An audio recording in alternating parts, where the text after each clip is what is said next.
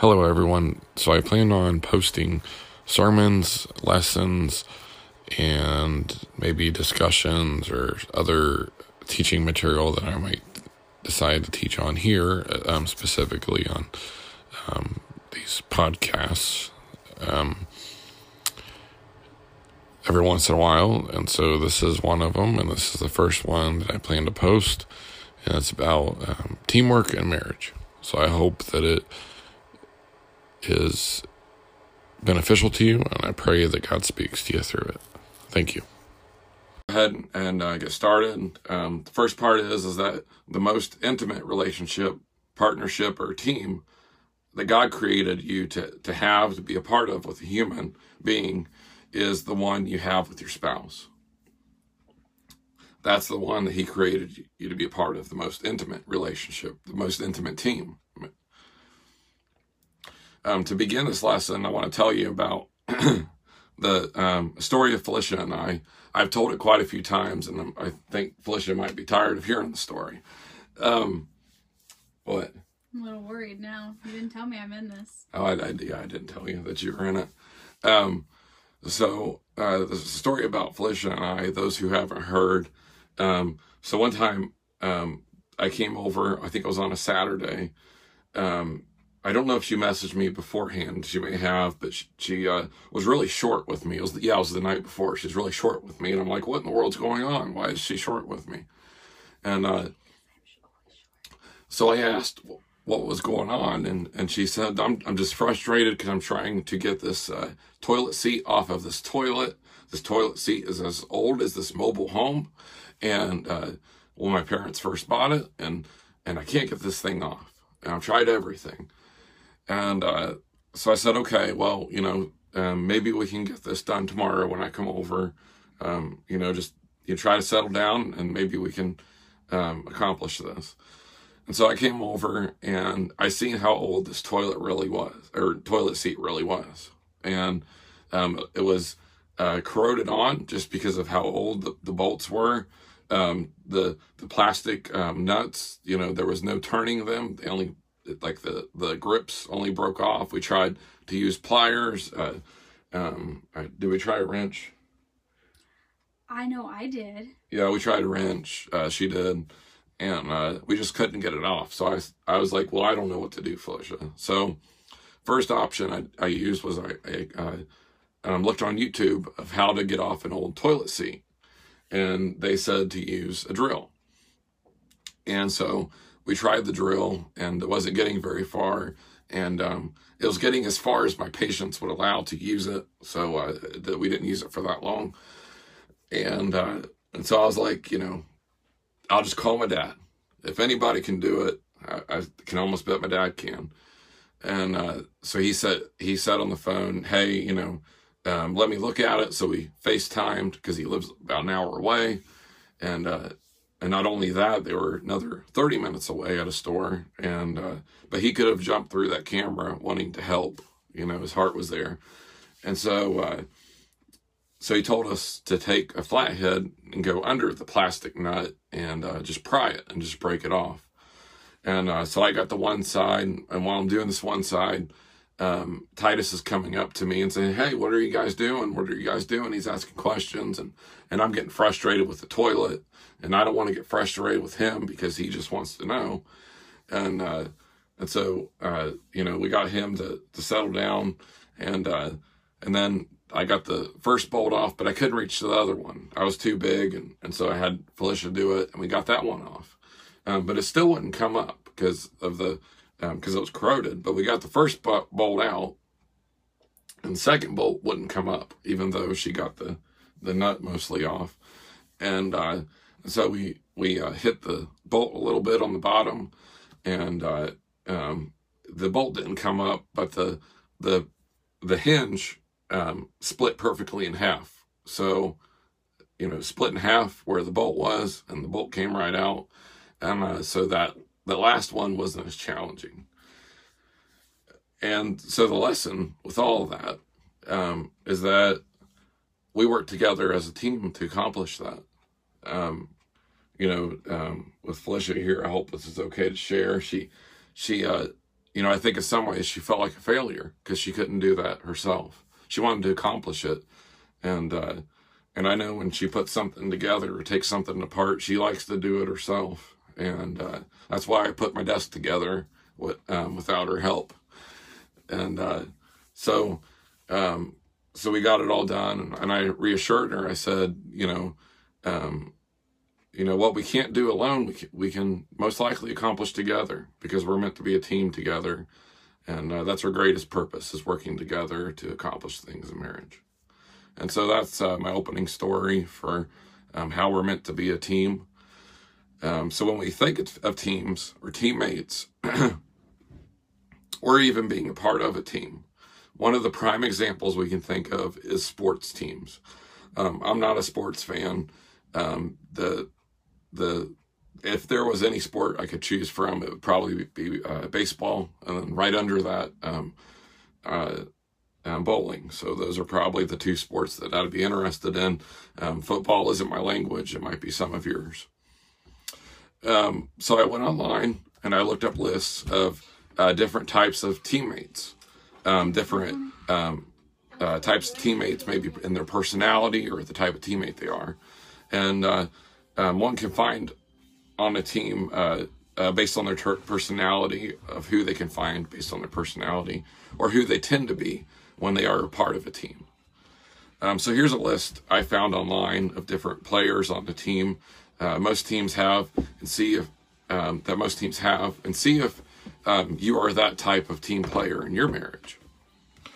So I've kind of tried to tweak it to make it relatable in marriage, and it wasn't really that challenging.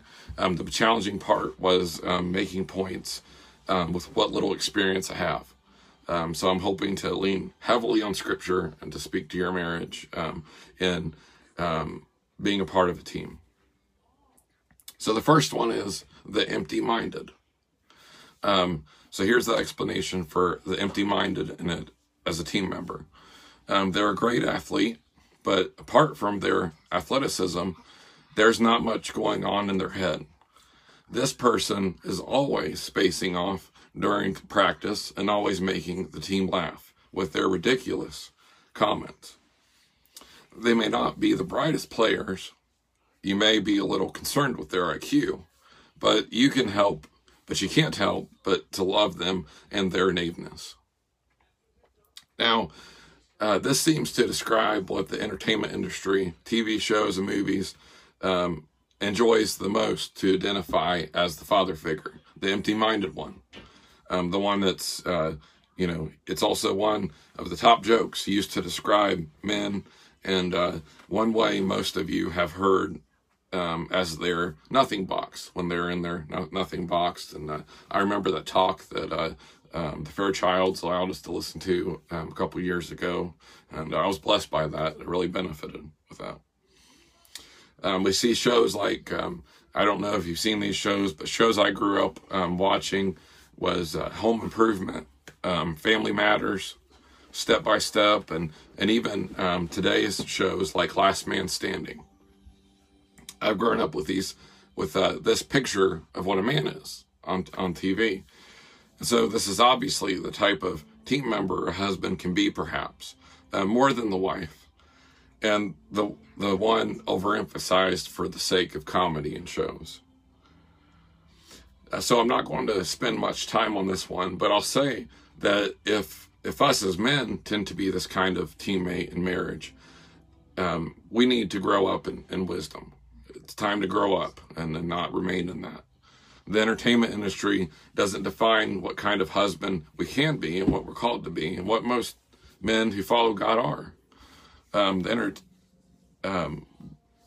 God defines it. So here's a lesson for us as men to remember as we lead our homes, and found in Proverbs chapter 13, verse 20. If you're taking notes, Proverbs 13:20.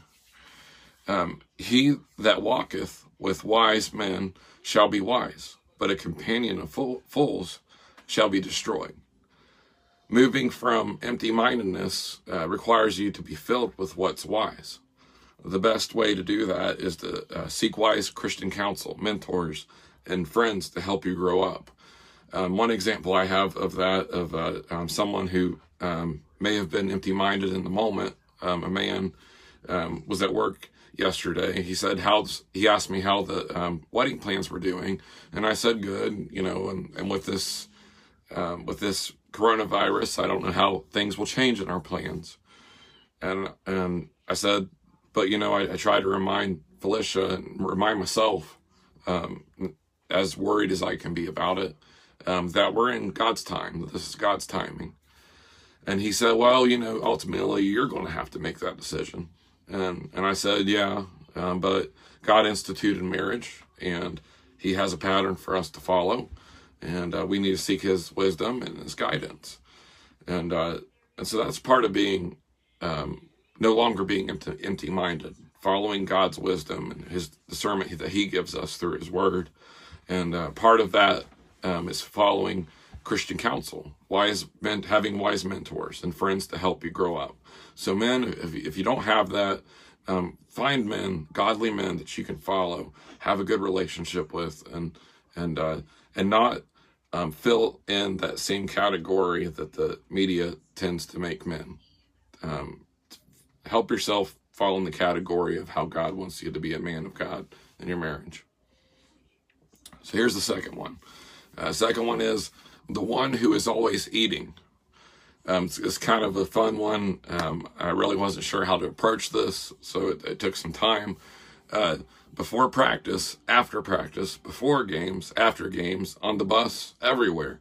You are this person, everywhere you are this person is always eating. This person's always eating. You always see them eating. Despite how much they eat, this person is always the skinniest, the fittest on the team, somehow. Even when they eat an entire bag of hot Cheetos, right before the mile test, they still beat your time by a solid 30 seconds. It's just unnatural. It's unfair. This is one of those that I could identify with if I didn't watch my diet. I cheat on Fridays. I try to avoid carbs like the coronavirus throughout the rest of the week. And Felicia, on the other hand, lives on carbs. And she's still skinny. And I don't know, she just has good genes on that, because I can't do that. Thankfully, I can live on protein. I crave protein and love protein, so I'm thankful that I have that. In the context of marriage, I can remember growing up and my dad always eating, but never gaining weight.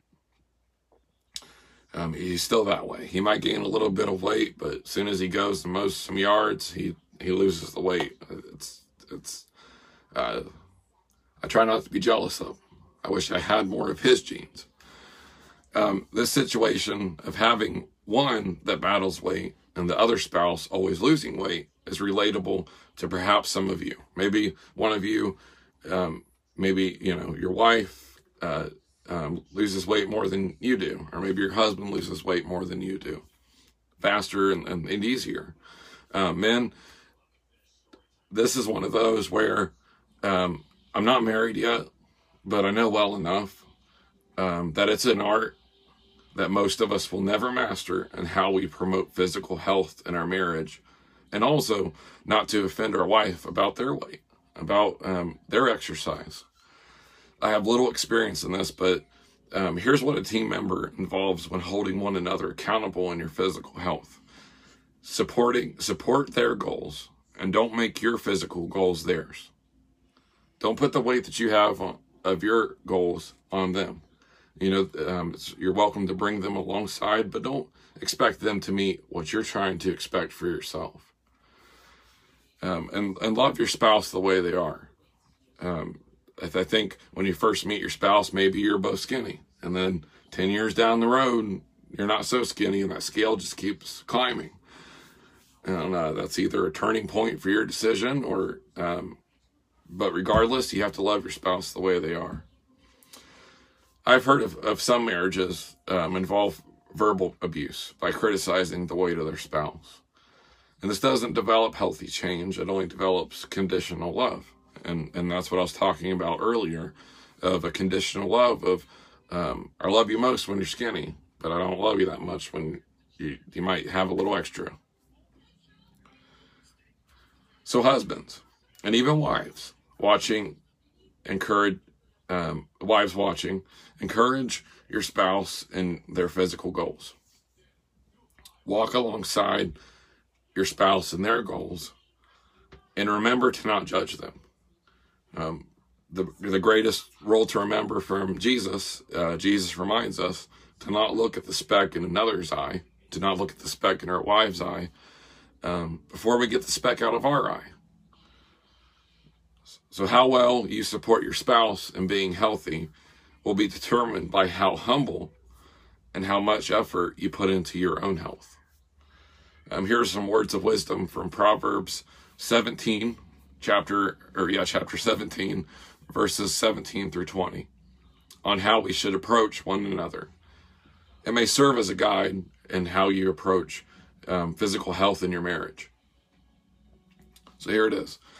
A friend loveth at all times. I'll say that again. A friend loveth at all times. Not when they're skinny, or not when they're just the way that you want them to be. At all times. And a brother is born for adversity. A man void of understanding striketh hands, and becometh surety in the presence of his friend. He loveth transgression that loveth strife.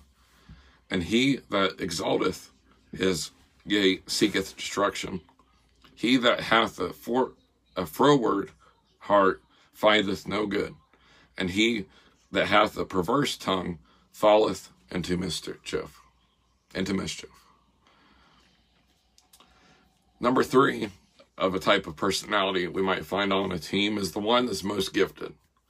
This is a player who may appear to be naturally gifted and easily one of the best players on the team. You could have done 2 extra workouts on your own this weekend while they sat on the couch the whole time, but they'll still run circles around you in practice. Even when they're not putting in their full effort, they still are able to make the sport look easy. Let's just say that this is the person you're always happy it's on your team and not on an opposing team. Just like in sports, we can become envious of our spouse. No matter how hard you try to be the best at something, they seem to be more successful. Maybe there's something that they're more successful at than you are, that you try to be successful in. If we're not careful, resentment can grow and create a barrier between the two of you. Many of these teaching points may be lessons most of you have learned. Although, how well do you apply them? If you've learned them well, do you apply them well? Do you support your spouse in their success even when you feel like a failure? More importantly, do you include your spouse in the success you achieve? From my childhood, I've always felt like a failure. And only after my first year in college, I began to see where God gave me success. And only a few years ago, I began to more intentionally appreciate those that God has placed in my life to help me achieve all of my goals thus far. And success is never found alone. It takes others. Success in your marriage can thrive based on the one who may seem more successful. Both fail when one of us forgets the other and gets caught up in our own success. You're going to find failure in forgetting the other and just trying to hold on to your goal. You have to bring the other along. Our goals for even ourselves should always have an open spot to bring our spouse along with us. Zechariah chapter 18, verses 16 through 17 says, "These are the things that ye shall do.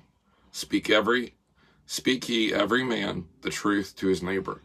Execute the judgment of truth and peace in your gates.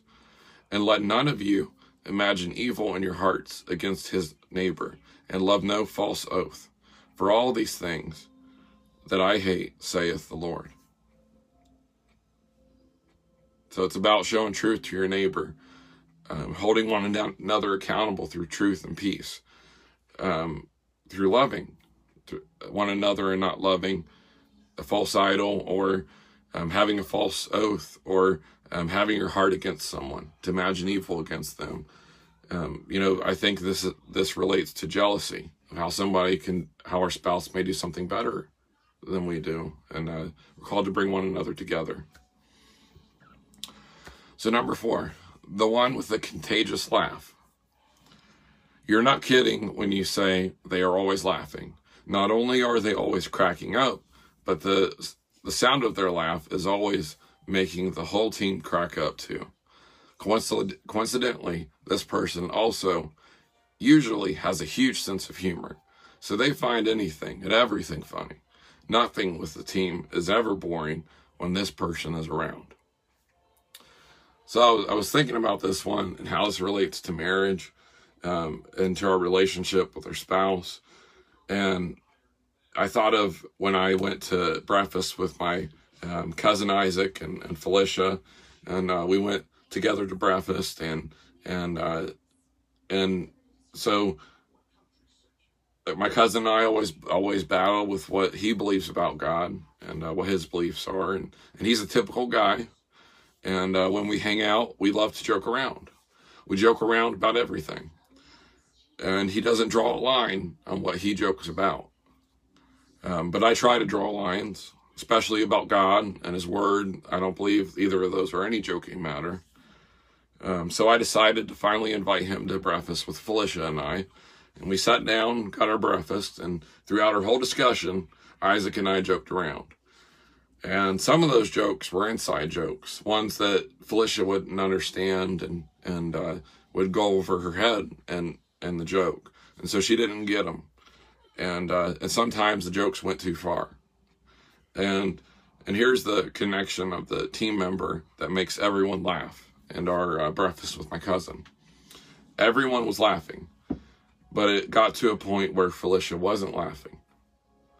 Everyone can laugh, but if your spouse isn't laughing with you, it sticks to you. I don't know if it sticks to you, but it does stick to me. It stuck to me when she didn't laugh, and that she told me it bothered her. If anyone matters in the emotions they communicate to you, it must be your spouse. If there's any emotions, a set of emotions from somebody that matters to you, it needs to be your spouse, most of all. They are the one that you leave with from where you go, and they are the one you will be with in life. And it isn't regarding of, oh boy, I'm really going to hear it, when we get in the car. I'm really in the doghouse when I get home. It's about that they matter, that you're going to spend that life with them. Knowing where to draw the line and make them a part of your discussion together takes a lifetime to learn. And I'll always be learning that. The love of laughter should never stop us from the love we have for our spouse, or the love of anything should stop us from our spouse and how we grow and together with God. And with this, Ephesians chapter 5, verse 4 says, neither filthiness, nor foolish talking, nor jesting, which are not convenient, but rather giving of thanks. So it's the difference that we're called to live as Christians and as a Christian marriages. So number 5, the one who always gets the team in trouble. Whenever the team is getting punished with conditioning, everyone immediately knows whose fault it is. Whether they are talking while the coach was, or messing up a drill, or showing up a few minutes late, this person always finds a way to get the team in trouble. As much as you want to hate this person, you can't, because, for one, I want to add this, that God calls us to love and not to hate, but because they're one of your best friends. So you've learned to laugh it off every time. And now it's a team-wide joke. And here's just a short point to this with marriage. In marriage, each spouse has areas where they will mess up more than others. We all make mistakes. For example, where I struggle to save financially, Felicia excels. She's great with finances, and it'll be a lesson of learning from her. And I feel like the mess up in that sometimes, I feel like I mess up more than she does. And so it's a lesson that I'll learn from her. That's part of growing up, that we have to humble ourselves and be willing to learn where we mess up. Number 6, the one who flatters up to the influencers, to the pastors, to the leaders in your life to try to make yourself look good. You constantly find yourself wanting to remind this player that buttering up to the influencers and leaders or coach won't increase their self-image, if they even need it, that is. Whether intentional or not, this person is always around the influencers and trying to get they're always trying to get the influencer's attention. This person definitely gets on your nerves every once in a while, but they're your teammate. So you have to just overlook their buttering up. We all want to impress people, and the first impression means everything to a person. We always want to make that first impression to someone because a lot of times people don't want to give a second chance. As Christians, we're called to forgive and give chances out of love. But a lot of times, the first impression means everything to everyone. And so here's some points with this. The first impression that I gave to Felicia obviously wasn't creepy, because she considered, she actually planned where our first date would be so that we could meet in the middle somehow. And yeah, sort of. And so she wanted to meet at Bob Evans in Hillsboro. And afterwards, we still wanted to talk, and there was nowhere to go in Hillsboro. It's a country town, and there's not very many places. So I looked up a park. We got to this park, and it looked abandoned because it was neglected in its care and its landscaping, and it was this different baseball fields. And so we just went for a walk in this tall grass. She was dressed beautifully, and yeah, what was it? 3.5 inch heels. 3.5 inch heels. Okay, I almost said 1/2 inch heels, so that's not as adventurous. But 3.5 inch heels in the grass, in this tall grass, no one around, and but she trusted me in that. So with that, here's a question. How we make our first impressions. How do you work to continue to impress yourself to your wife? And impress others of your wife in marriage? How do you make the first impression that you give others influence how they see your wife as well? How do you impress others of your marriage? And not just trying to put on a masquerade of how you look or how your marriage looks, but encouraging and uplifting. How do you make that first impression for you and your spouse? One challenge to this is to not focus on how much you seek approval of how others view you, or how others might view your spouse. I think the best lesson that I'm beginning to learn is seeing the best in my spouse, and always seeing that in her, whether it's in front of others or if we're going out on a date of just her and I. So number 7, the one that's overly competitive. It's all fun and games until this person is on your team for a drill. They treat every practice like a game and will do whatever it takes to win. This person doesn't mind running through the best player during a drill or sacrificing their body to win a simple game of World Cup. Even outside of the practice, they're always competing. Whether it's unnecessary eating challenges or double dares, they definitely make every day with the team interesting. One of the things that I learned about Felicia when we first went out and played a game together was that she was very competitive. And one time we went to a mini golf course in Eastgate in the mall. Really? You have to share this one. I'm being warned about sharing this, but I want to share it. As we were playing, Titus was playing the game just his own special way. You know, the rules didn't apply to him. He just wanted to get the ball in the hole, and he did it his own way. But for this game, being the first time I had ever went golfing, mini golfing, I was doing a decent job. And Felicia was frustrated because she wasn't doing as well as she was expecting to do. And it truly upset her. And I tried to comfort her and remind her that it was just a game. And that she still mattered to me, whether she won first place or whether she lost. And to her it mattered if she won. But to me, you know, it didn't matter who won. In the end, she was a winner to me. Competition as couples can be good, and it can also be bad in how we compete with one another.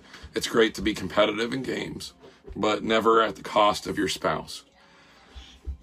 Earning the bragging rights of being right about something, you know, not just with a game, but earning the bragging rights of being right about something, getting your own way, or even something as simple as being the winner of a game against your spouse.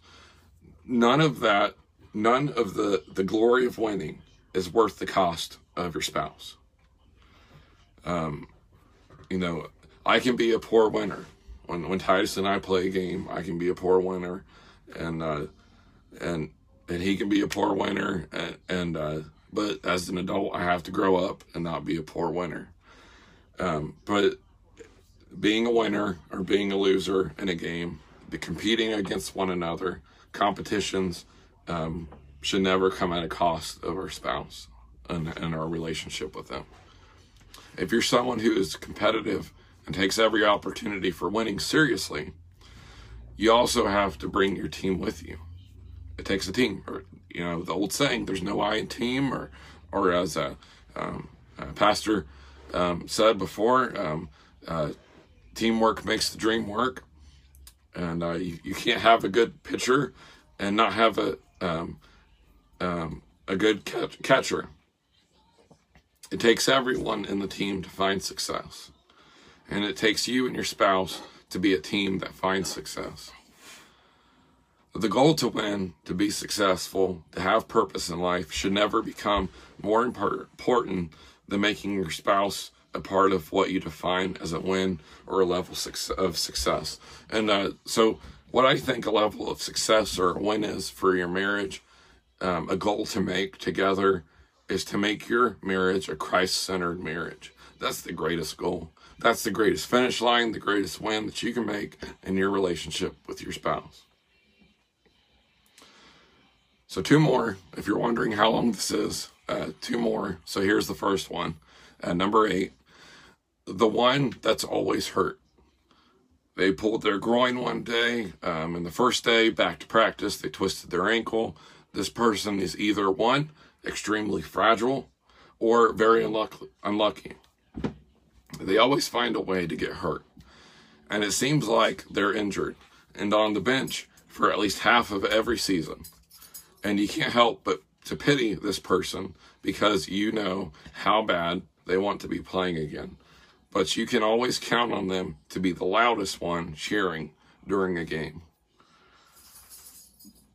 I think this is the type of person I've always seen in baseball movies. I like baseball movies. I like the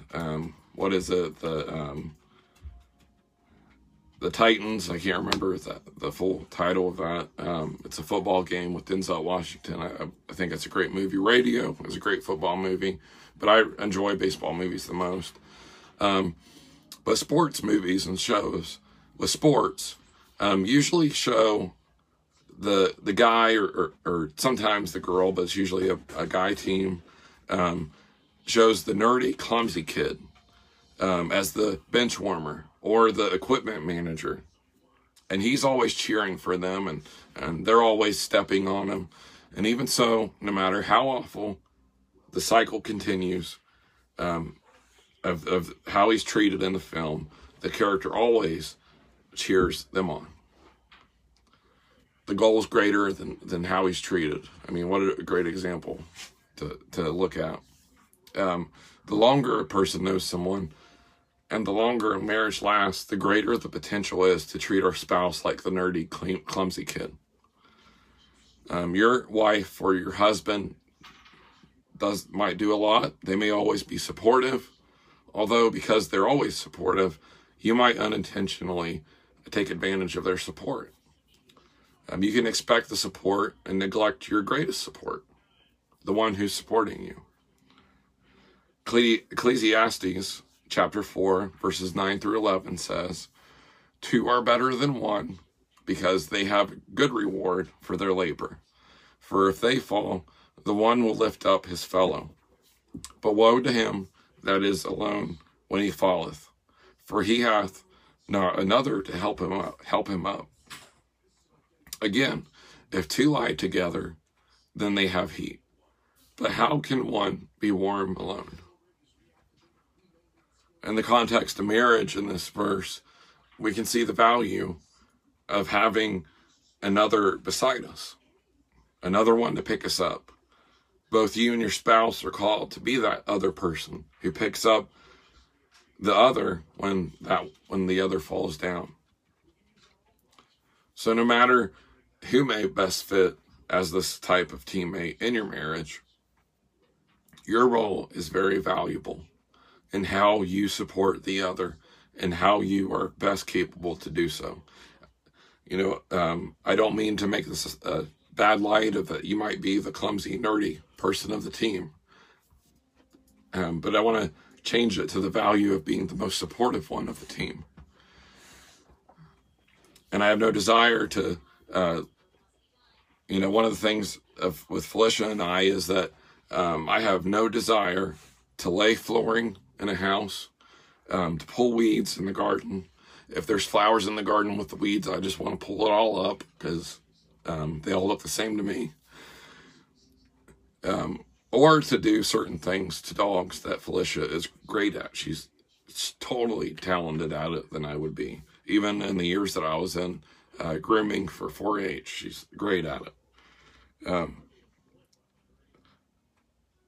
She has a great art for it, but I can be her greatest support, even if I'm not good at those things, of what she can do that I can't.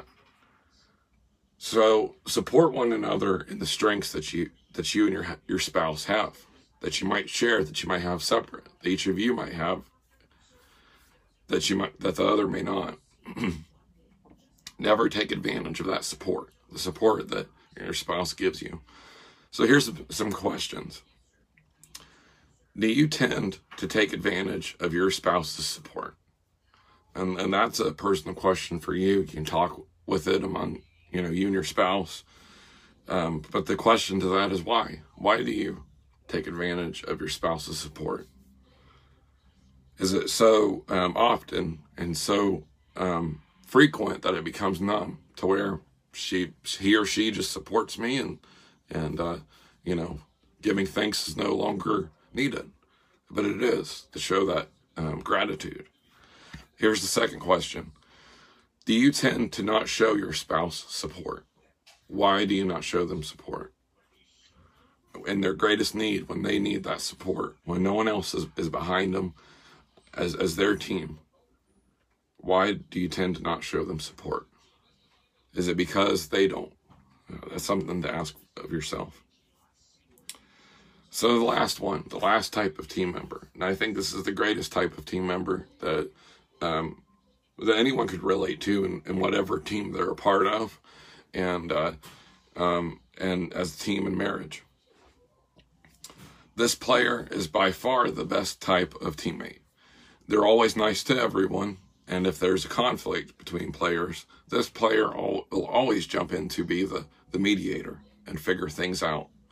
They are always telling you good job and making you feel good about your abilities, even when you have a bad practice or game. You know that this person will always have your back, and they always remind you that what a great blessing it is to be a part of this team.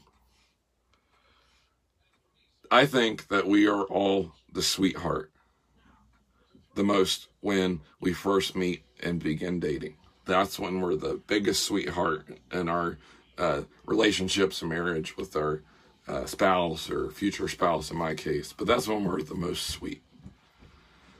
The best team member to be in the relationship you have with your spouse is the sweetheart. It should never stop once you're married. Men, that doesn't mean we become sissies or pushovers by being the sweetheart, the kind person, the soft one. Women, that doesn't mean that you become doormats or even lose independence. I use both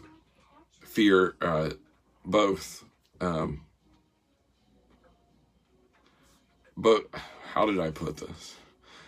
I think this goes for both genders, both the husband, both the wife. In broad terms, I have this in broad terms because it could just as easily be pride to be wrong of why you're not the sweetheart, not because you're a sissy or not because you might be a doormat, but fears, that we can both have fears, because it could just as easily be pride to be wrong, bitterness, not willing to let go of something, or the fear of apologizing and that the other won't. They're not going to apologize, so I'm not going to be the first one to give in, to be the sweetheart. Regardless of what your fear is to be the sweetheart, consider this. The sweetheart in Scripture is no other than Jesus. He's the greatest team member, the greatest one to stand in between, to be the mediator for us, between us and God when we have that conflict between God and our sinfulness and his holiness, to be that one that comes between, to be that mediator. He's the greatest team member we have as an example, and he's so kind and desires to be the mediator in our life. And knowing his Father, he provides us the Holy Spirit as our coach, for the Holy Spirit to coach us along in life. You alone, as a follower of Christ, are on the best team. You have the best team, and you're on the winning side. One verse that comes to mind is, I didn't have this in here, 1st or 2nd Timothy, about fighting the good fight. The call to fight the good fight, the call that Paul tells Timothy. Fight the good fight, persevere, don't allow your fears, your anxieties come against you. Those letters are filled with that, and 1st and 2nd Timothy is such a blessing to me. I love reading those letters. So, why do we fail so bad at being the sweetheart in our relationships? Perhaps in your marriage. Maybe you fail at being the sweetheart. When I went through the list of the different types of teammates, here's some questions to ask of the different types of teammates I went through. Who were you comparing them to? How many sounded like you in your marriage? And so here's this one too. How fast were you to consider your spouse the sweetheart? Or how fast were you to consider your spouse to be like Jesus? How fast are you to consider being Jesus to your spouse? How fast did you consider to point your finger at your spouse of what they were? Oh, that really sounds like my spouse. And how slow were you to say, hey, that's an area that I really need to work in myself? The greatest teammate in a marriage listens to their coach, who is the Holy Spirit. Through listening to the Holy Spirit, his guidance, through Scripture, through him speaking through the Scripture, through God's Word, looking to Jesus as your example and mentor and what a teammate is, and submitting to the Word of God and how a man should treat his wife and how a wife should treat her husband. So with that, I want to read Ephesians chapter 5, verses 24 through 33. So here it is. Therefore, as the church is subject unto Christ, so let the wives be to their own husbands in everything. Husbands, love your wives, even as Christ also loved the church and gave himself for it, that he might sanctify and cleanse it with the washing of water by the word, that he might present it to himself a glorious church, not having spot or wrinkle or any such thing, but that it should be holy and without blemish. So ought men to love their wives as their own bodies. He that loveth his wife loveth himself. For no one ever yet hated his own flesh, but nourisheth it, and cherisheth it, even as the Lord of the church. For we are members of his body, of his flesh, and of his bones. For this cause shall a man leave his father and mother, and shall be joined unto his wife, and they two shall be one flesh. This is a great mystery, but I speak concerning Christ and the church. Nevertheless, let every one of you in particular so love his wife even as himself, and the wife see that she reverence her husband. The relationship between the church and Jesus doesn't succeed based on their performance alone. What a great testimony of what we're going through right now as a church as a whole, that we're not meeting in churches in America and across the globe and other nations that are going through this. They're not meeting as they used to as a church. And so it's not through our performance alone. It's based on Christ's performance alone. That's how we follow him, even when we're not meeting at a church building. But if you want to build a stronger marriage as a team, as one, consider this. Are you giving your best performance to Christ and how you love your lifetime team member, your co-laborer, and living out and sharing the gospel? You can't control how your spouse lives out their call as your teammate, but you can control how well you live out your call as their teammate. So that's the lesson. I just want to read a short paragraph from the book that I'll look through your names, and I'll pick at random of who gets the book, and if I can't message you, I'll announce it on the Facebook group page as well. So here's what he says on the chapter of partnership. And in the beginning of this chapter, he talks about how marriage is like a business in the sense that we are partners together in what God calls us to do. So here's the paragraph. Marriage has a multiplying effect. We can do more together than we can do alone.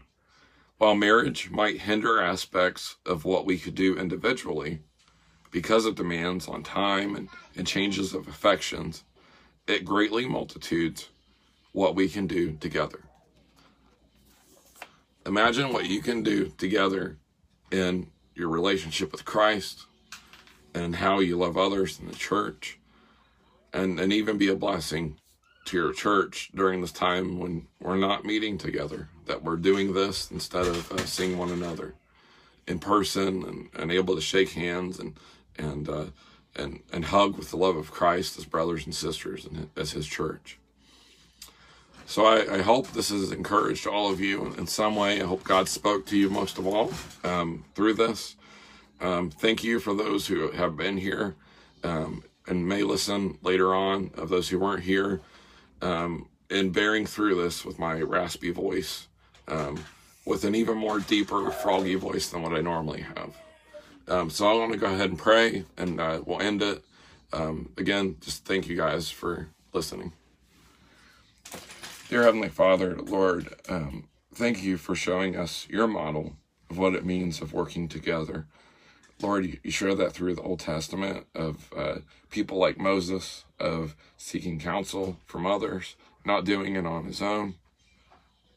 The faithfulness of Abraham and Sarah, through every trial that they went through to have a child and to perhaps to lose a child, and keeping faith in you together.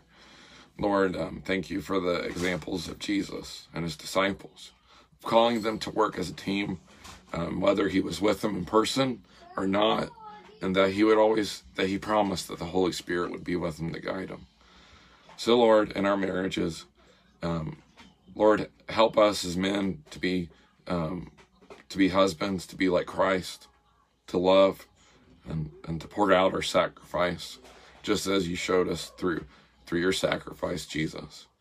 And Lord, please help wives that are all listening be like the church, who follow Christ ultimately, and work as a team, and marriage. And Lord, Lord, I ask this as a personal challenge for me and for all the husbands listening. Lord, please help our performance not be determined by the performance of our wives and how they try to work with us. Lord, help us be like Jesus and show love regardless, and base our performance on your word of what we're called to be as men and husbands. So Lord, I ask that you help us throughout this day. Thank you for the weather that you've given us, and thank you for this week you've given us. Lord, please help it not be too soon of a wait to see one another again in person. And Lord, I ask that you be with everyone that's listened. I thank you for the opportunity to speak to them. Lord, please be with them. Whatever struggle they're going through, please help them work together as a team in marriage. I ask and pray all these things in Jesus' name. Amen. I forgot to give this challenge, but as you leave from this talk, here's one last challenge to give you. Find a thank you, Pastor and Bender and Sister Audrey, for your kind words. You're welcome. Please, try to find a game that the both of you can play together, and just enjoy that company together. And matter in the end that it's how both of you win in Christ, not who wins the board game or whatever you decide to play.